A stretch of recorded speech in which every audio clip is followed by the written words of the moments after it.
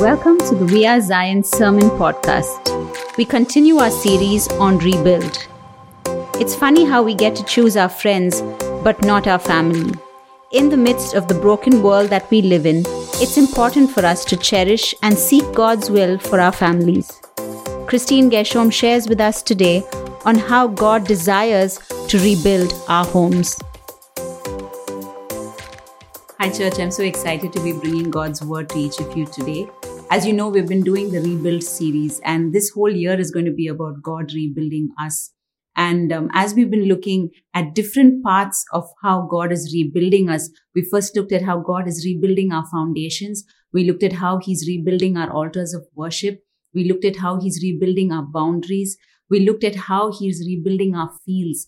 And today we're looking at how God is rebuilding our homes. I personally am extremely passionate about this. So it just felt fitting that I should teach on this today. What is God talking about when He wants to rebuild our homes? Is it our physical houses? Is He going to give us a new house? I don't think so. This is bigger than that. When we speak of homes, we're talking about the families that God has put us into within the 4 square walls where we are placed right now, the people we find ourselves locked in with for over a year now. That is your home. And that's who God wants to rebuild at this time. So even as we get into this time, I just want to ask you that you will lay down all your preconceived notions about your family. The funny thing is that we get to choose our friends, but we do not get to choose our family. This is who we are born into. This is who we are brought up with. We have no options. And so therefore, God has a great purpose over each of our families. Maybe you're like me, that when you look around at your family, you're content with what you have. Or maybe when you look at your family, you think, this is not what I signed up for. Or maybe you think, I thought it would look different. I thought I would have the child that I longed for. Maybe I would have had that spouse longer. Maybe my children would have stayed with me. I don't know what your expectations of your family were and which were not met. I want to encourage you that the entire Bible, it's so raw in that every family that is mentioned had its brokenness. There was incest. There was extramarital affairs. There was disunity. There was backbiting. There was favoritism. There was sibling rivalry. Humanity at its most broken. That's what the Bible displays. Families were dysfunctional. Families were blended. Families had their struggles. And yet, in the midst of all of this, God redeemed people from these families. God used them for His purposes. And so today I want to begin with this. I want us to look at this passage and believe this for each of us. Genesis chapter 12 verses 1 to 3. The Lord had said to Abram, leave your native country, your relatives and your father's family, and go to the land that I will show you. I will make you into a great nation. I will bless you and make you famous, and you will be a blessing to others. I will bless those who bless you and curse those who treat you with contempt. All the families on earth will be blessed through you. That is the promise I want you to begin today with, that every family on earth will be blessed through you. But you may ask, I'm not Abraham's child. Well, let me read Galatians chapter 3 verses 29. This is what it says. And now that you belong to Christ, you are the true children of Abraham. You are his heirs, and God's promise to Abraham belongs to you. I hope that confirms that to you, that you in Christ Jesus are an heir of Abraham. You have access to the promise that God gave him. And therefore, your family and many other families through you will be blessed. Don't give up. Maybe your image of your family is marred. Maybe when you look at it, it looks like just pieces of broken glass. But I want to encourage you. Look at the stories in the Bible.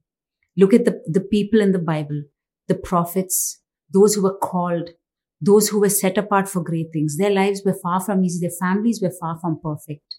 And so today, if you're seated there, a single parent, or maybe you're someone who's lost a spouse, you're grieving.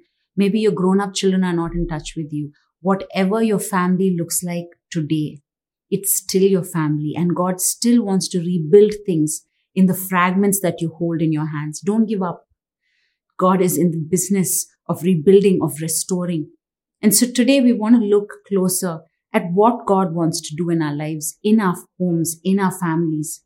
And I believe that when God wants to rebuild us, there are certain things He expects of us. And the first thing I want us to look at is that God expects us for us to obey him together as a family. It's as we become Christians, as we walk in the knowledge of God, we start to learn to read the word and do what it says. But how often do we actually incorporate that into our family's life? Do we obey God as a family? I want us to look at Genesis chapter 18, verses 19. I have singled him out so that he will direct his sons and their families to keep the way of the Lord by doing what is right and just. Then I will do for Abraham all that I have promised. What is the context of this verse? God is going to destroy Sodom and Gomorrah, and he's having a conversation with himself. Should I tell Abraham what I'm going to do to Sodom and Gomorrah? Because I've got great plans for him. Should I load him up with this? And so this is what God speaks out as to the mission for Abraham's life. He says, I want him to direct his sons and families to keep the way of the Lord by doing what is right and just. I want to ask you, how often are we intentional with the families God has given us? Do we direct our families to obey God? Do we direct our children to do what is right, to do what is just?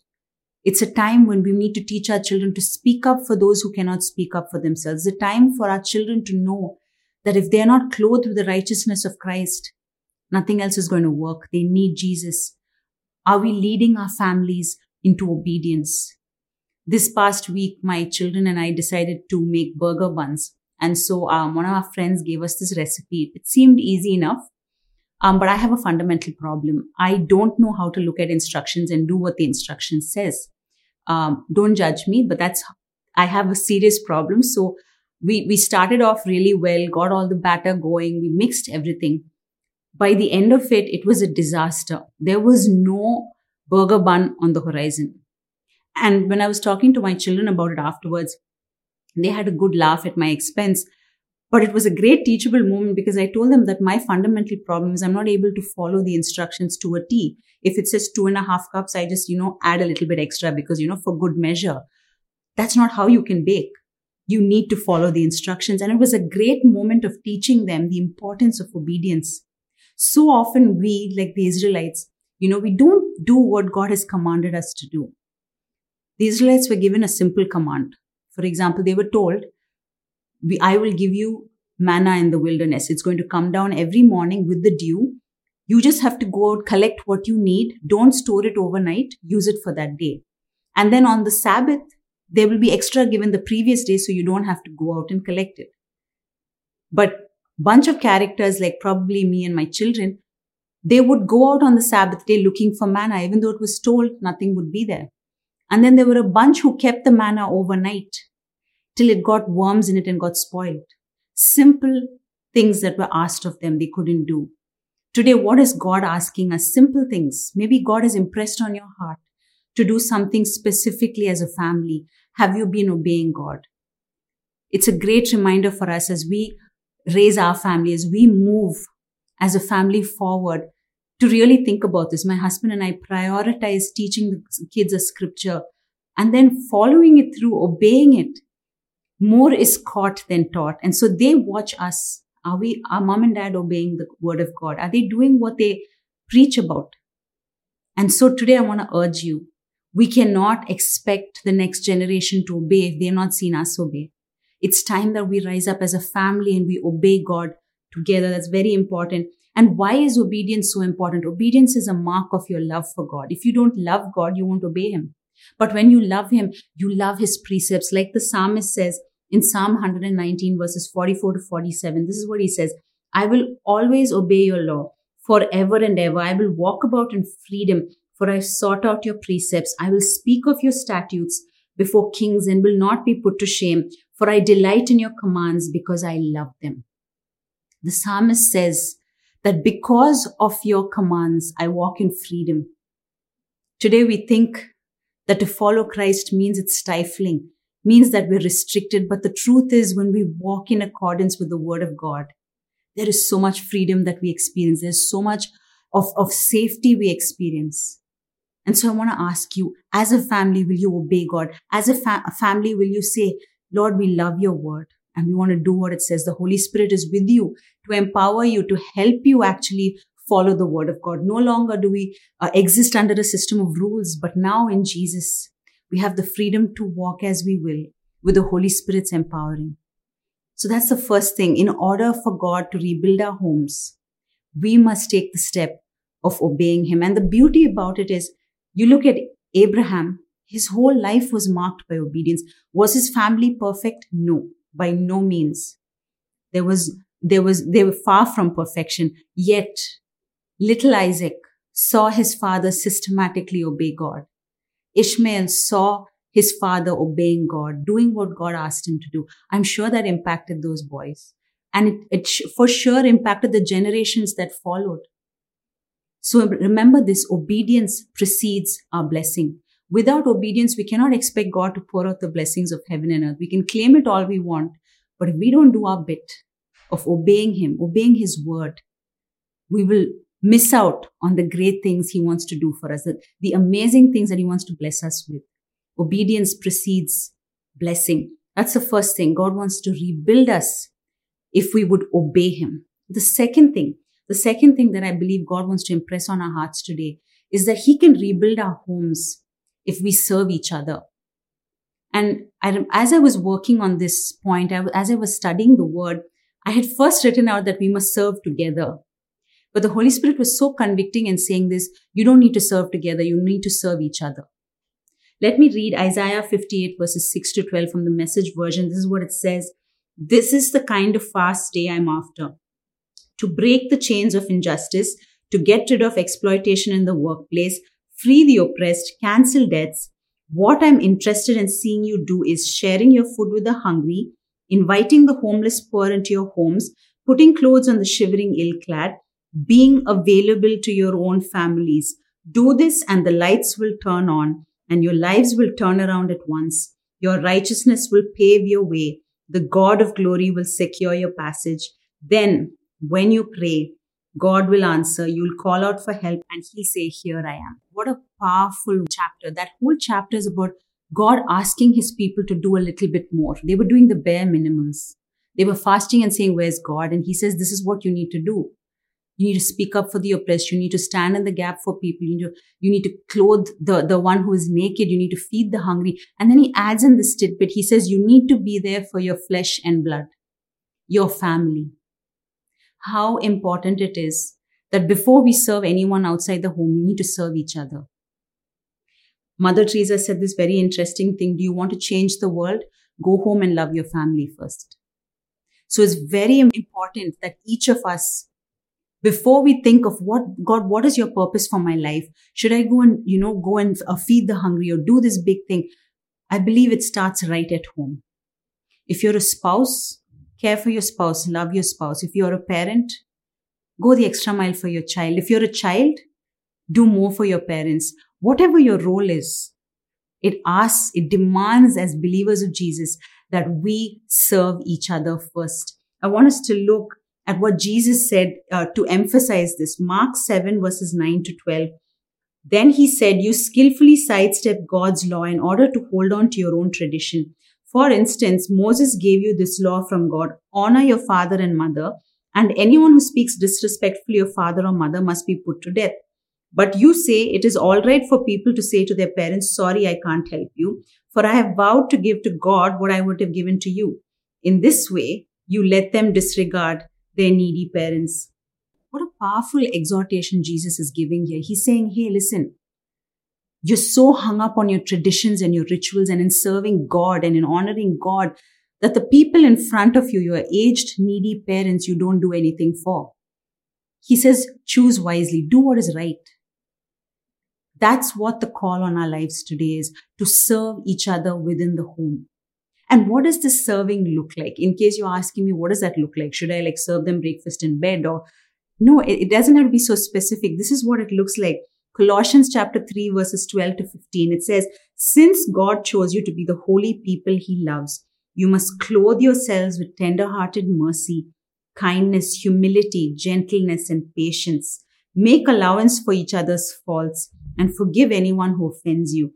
Remember, the Lord forgave you, so you must forgive others. Above all, clothe yourselves with love, which binds us all together in perfect harmony. And let the peace that comes from Christ rule in your hearts.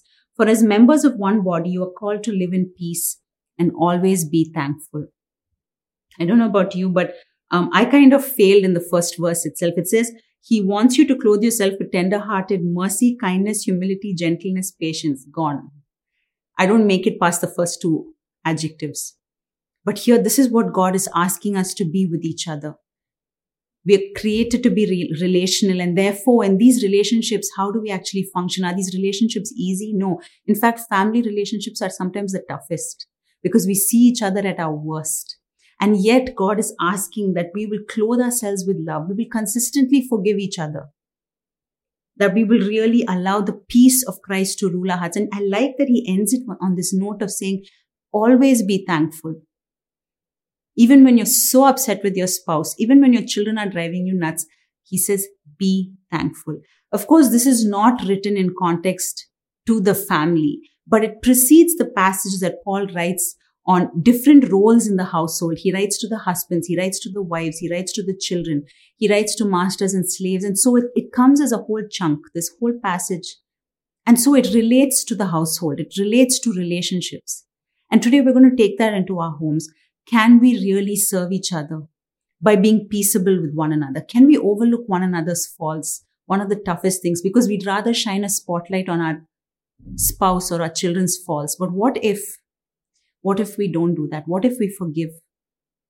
What if we keep on clothing ourselves with loving kindness? What would our lives look like?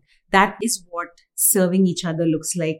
And I love that Paul doesn't leave it there. Paul writes in 1 Timothy, in 2 different occasions, he addresses families. And this is what he says, 1 Timothy 5:8. Those who won't care for their relatives, especially those in their own household, have denied the true faith. Such people are worse than unbelievers. That's a wake-up call. It's a rude shock. That if we don't care for our family, we're worse than unbelievers. And he's talking about your own household, those who you live with. 1 Timothy 5 verses 2 to 4, he says this, treat older women as you would your mother, and treat younger women with all purity as you would your own sisters. Take care of any widow who has no one else to care for. But if she has children or grandchildren, their first responsibility is to show godliness at home and repay their parents by taking care of them. This is something that pleases God. Nothing is left to chance here. Paul covers all bases. And it boils down to this, that when we look at our older women in the church, look at our younger women, he's asking Timothy, how do you treat your mother? How would you treat your sister? He expects that he would treat his mother and sister with the greatest of dignity and respect. And he says, show them the same kind of love. That's how important serving each other within our households are. I've seen firsthand, we've had a lot of friends who've been in ministry over the years, and I've seen firsthand how the next generation does not carry the fire that their parents had because they were at the losing end of their relationship, in the sense that their parents poured all into serving others, but they never served them at home. There was no act of service within the home. And so this generation was lost. They said, you know what? We don't want this God. We don't want what He can give because we lost out on our parents. We didn't have a great family life. And so it's very important that intentionally, those of us who follow Christ, that our first ministry is to those in the house. It doesn't have to do anything with anyone outside. We need to start at home. And once we do that, once there's this air of service at home, God opens up these doors where we can serve outside. So remember this, if anything else you got from this, is that anything we do for God outside the home is pointless if we don't serve each other within the home. That's very important. And the third thing that I believe God wants to tell us about how rebuilding the home requires another important facet, and that is us fighting. That is us fighting for our families. So often we get caught up in fighting each other. We get so caught up in fighting each other within the home. But here God is asking us, will you fight for each other? What do I mean? Let's look at Nehemiah chapter 4 verse 14. This is what it says. Then as I looked over the situation, I called together the nobles and the rest of the people and said to them, don't be afraid of the enemy. Remember the Lord who is great and glorious, and fight for your brothers, your sons, your daughters, your wives, and your homes. The context of this verse is Nehemiah has begun rebuilding the wall, and there are a bunch of Jewish families who have started off with them, and they're just going ahead full swing. And the wall has started coming up. It's being erected. And then they face opposition from all sides. A bunch of Gentiles who lived in that area started causing trouble. And as they caused trouble, their intimidation only increased. And it had finally come to this point where they sent word saying, your hands are going to fail. We are going to come and kill you when you least expect it. Imagine that. Direct opposition, persecution. And so the people were afraid for their lives, for their children's lives. And so what Nehemiah did was he said, don't worry. Remember our God. He was reminding them of who God was, that he was a mighty man of war. That's who God, the God of the Israelites was. And he was saying, remember our God and fight for your children, fight for your children, fight for your wives, fight for your brothers. That's what he was saying. And what did he do? He just didn't leave it there. They posted a guard night and day. And as they worked through the day, all of those who were working at the wall had weapons strapped to them and they continued building. So the work went on and they were prepared at all times. And when I was reading that, I was so challenged because that is what is required for each of us. Today, the way the enemy is working is he wants to demolish the concept of family. As fragmented as all our ideas of family are today, he wants to demolish our lives. He wants to steal, kill, and destroy. He wants to take away a generation. He wants to draw them astray. He wants to lead them astray. He wants to diminish their potential. He wants to crash their identities into the ground. That is the plan of the enemy. But our God says, hey, I have come to give you abundant life. That's the God we serve. And so we have nothing to be afraid. We are on the winning side. But very often, this victory doesn't come easy. We need to stand in the gap. We need to fight. Sometimes we get so complacent. We have a mighty God. We have a victorious God. He's going to handle everything. And then when troubles beset us, we don't know what's happening. That's because we are engaged in a real battle. We are engaged in warfare. And I want to turn our attention to Ephesians chapter 6. And I want to read it from a different translation because this translation got to me. It got under my skin. And I think it will get under yours. Ephesians chapter 6, verses 11 to 18. It says, put on God's complete set of armor provided for us so that you will be protected as you fight against the evil strategies of the accuser. Your hand-to-hand combat is not with human beings, but with the highest principalities and authorities operating in rebellion under the heavenly realms. For they are a powerful class of demon gods and evil spirits that hold this dark world in bondage. Because of this, you must wear all the armor that God provides, so you are protected as you confront the slanderer, for you are destined for all things and will rise victorious. Put on truth as a belt to strengthen you to stand in triumph. Put on holiness as the protective armor that covers your heart. Stand on your feet alert, then you'll always be ready to share the blessings of peace. In every battle, take faith as your wraparound shield, for it is able to extinguish the blazing arrows coming at you from the evil one. Embrace the power of salvation's full deliverance like a helmet to protect your thoughts from lies, and take the mighty razor-sharp spirit sword of the spoken word of God. Pray passionately in the Spirit as you constantly intercede with every form of prayer at all times. Pray the blessings of God upon all his believers. If you were wondering till now, how am I going to get into warfare? How am I going to fight this enemy? He seems terrible.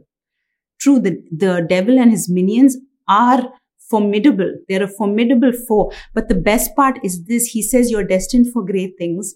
You are always victorious in Christ Jesus. That is our assurance. So we're fighting a winning battle. We're not fighting a losing battle. And so because of that, God has given us everything we need. Everything we need. We are lacking nothing in terms of arsenal. Our quiver is full.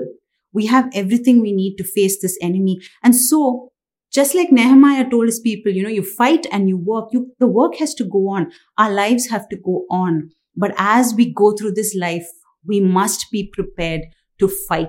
This enemy, Peter writes, he's like a roaring lion waiting to devour us. And so the call upon our life is to be alert. We need to be alert. We must be ready. And we must be watchful and praying at all times. Let's not give up. And let's not underestimate the war we are in. Let's not think this is nothing. So every time you're tempted to bring the wall down with your spouse, Think about it. There's a greater war around you. And engage with that. Don't engage with each other. Engage with the enemy. Tell him, you know what? My marriage belongs to Jesus. If you're struggling with your children, it's not the end. God has not said it's the end yet. You're going to find victory. Every stage of our life, we're going to have battles. But the beauty is that we have the warfare that we need. Will you engage? Because if you don't fight for your family, no one else will. You need to fight. You've got a God who is on your side, who wants to see you succeed, who has great things in store for your family. All you need to do is stand in the gap and fight. I remember as I was reading this, I was reminded of what my mother did for me when I was growing up. So when I was 12, I was diagnosed with a difficult ailment, and it was a hard season for my parents as they had to navigate what this would look like for me in the future. And so they were really struggling with a lot of doubt, a lot of fear. But I remember at one time, my mom just decided to rise up in faith. She said, you know what, enough. I'm not going to accept this report that the doctors are giving, because this is an assignment of hell. It's not the assignment of God. And so my mom decided that every day, she told me this, she said, until I see your healing, until I see the breakthrough of God in your life, every day I'm going to declare 1,000 scriptures over your life. She would have this little book called 1,000 Praises. And she would declare these 1,000 praises every afternoon. She wouldn't sleep.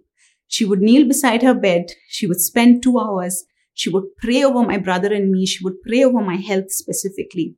12 years later, 12 years of every single day doing these 1,000 praises, she held my first child in her arms.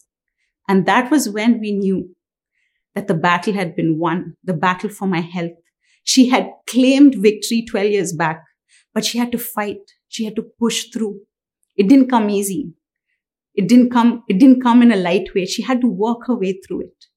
That's what fighting for your family looks like. Will you get on your knees today? Will you stop talking about your problems and start praying about them? Will you start standing in the gap and saying, Lord, I will not give up. Until you say it's over, I'm not going to say it's over, Lord. I'm not going to hand my children over to that addiction. I'm not going to lose my children to abuse. No. I say it stops here. And can you claim the word of God, the spoken word of God, what power it has? Will you fight for your children? That is my desire for each of us, that we will fight for our marriages. We will fight for our children. We'll fight for the generations to come, that we won't give up.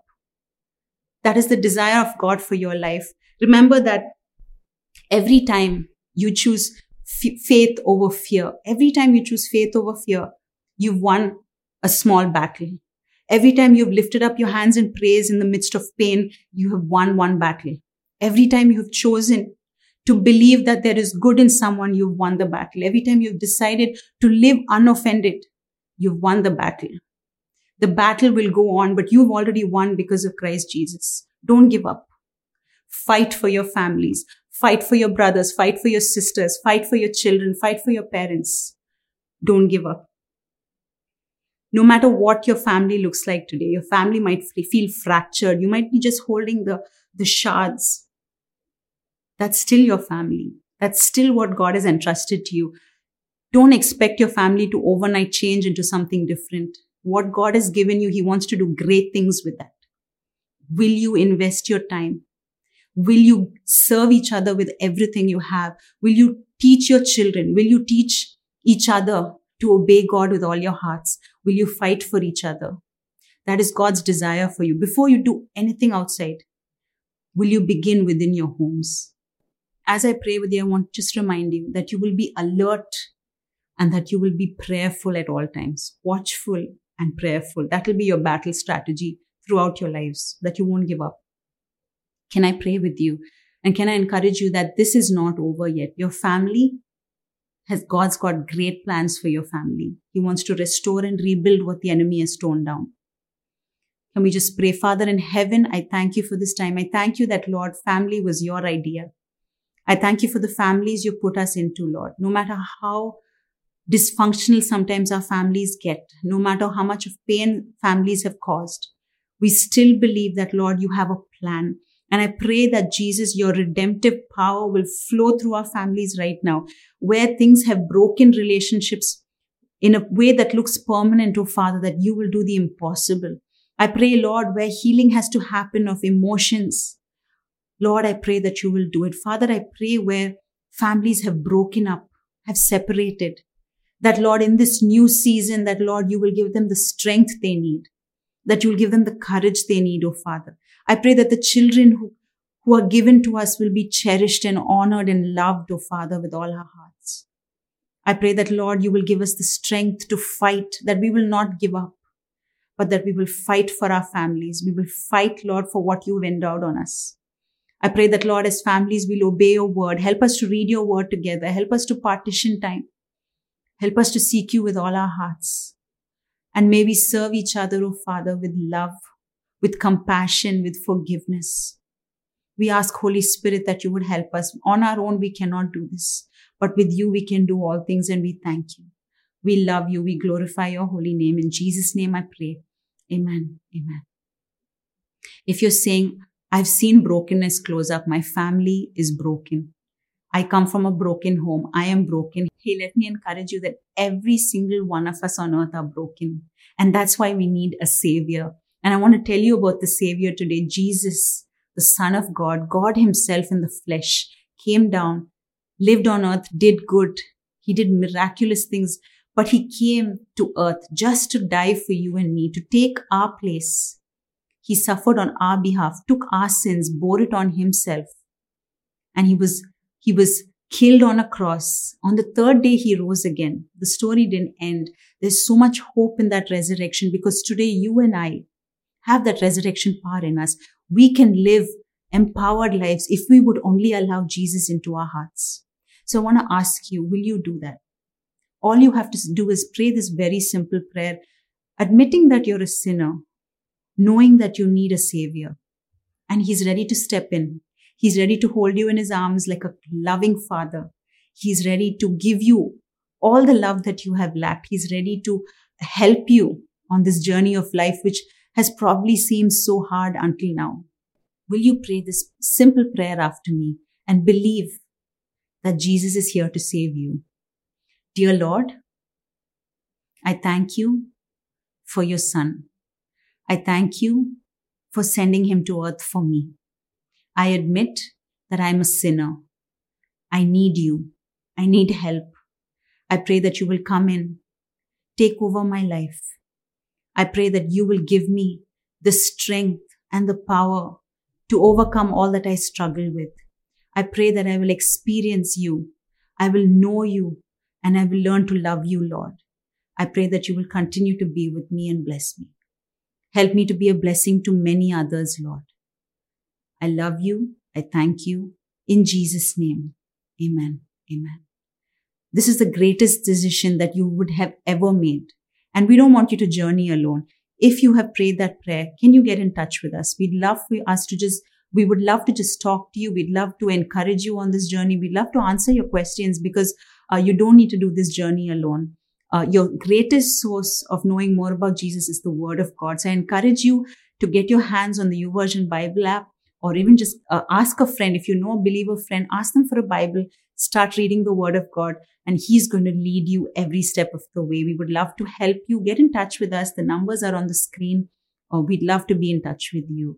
Have a great week. We pray that as you step into the season of rebuilding, that if it has to begin with you rebuilding your home, you would take that sincere step, that as a family, you would seek God. As a family, you will seek his purposes for your lives. And I believe that each of you are going to bless the rest of the world as you are. In that unit that you are, you're going to bless many. And so I pray that blessing over you. God bless you. Thanks for listening to this message. We hope you were blessed. To hear more messages like this, make sure to subscribe and check out our podcast channel for past episodes. If you like what you are hearing, consider rating us, subscribing, and even sharing it with friends. That would really help us. For more content from We Are Zion and to connect with us, go to wearezion.in. Remember, whoever finds Jesus finds life.